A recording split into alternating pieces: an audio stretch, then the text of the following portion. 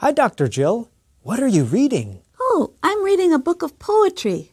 You know, poetry can be really fun for English learners. We should talk about cinquains. Cinquains have 5 lines. One form of a cinquain uses parts of speech: nouns, verbs, adjectives, and adverbs. Right. The first line is the subject. We try to keep it to one word, a noun. The second line is 2 adjectives that describe the subject. The third line includes 3 action words.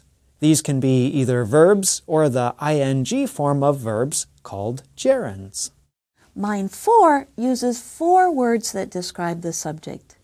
This line brings attention to the emotion of the poem. Finally, line 5 is one word that again tells us something about the subject of the poem in the first line.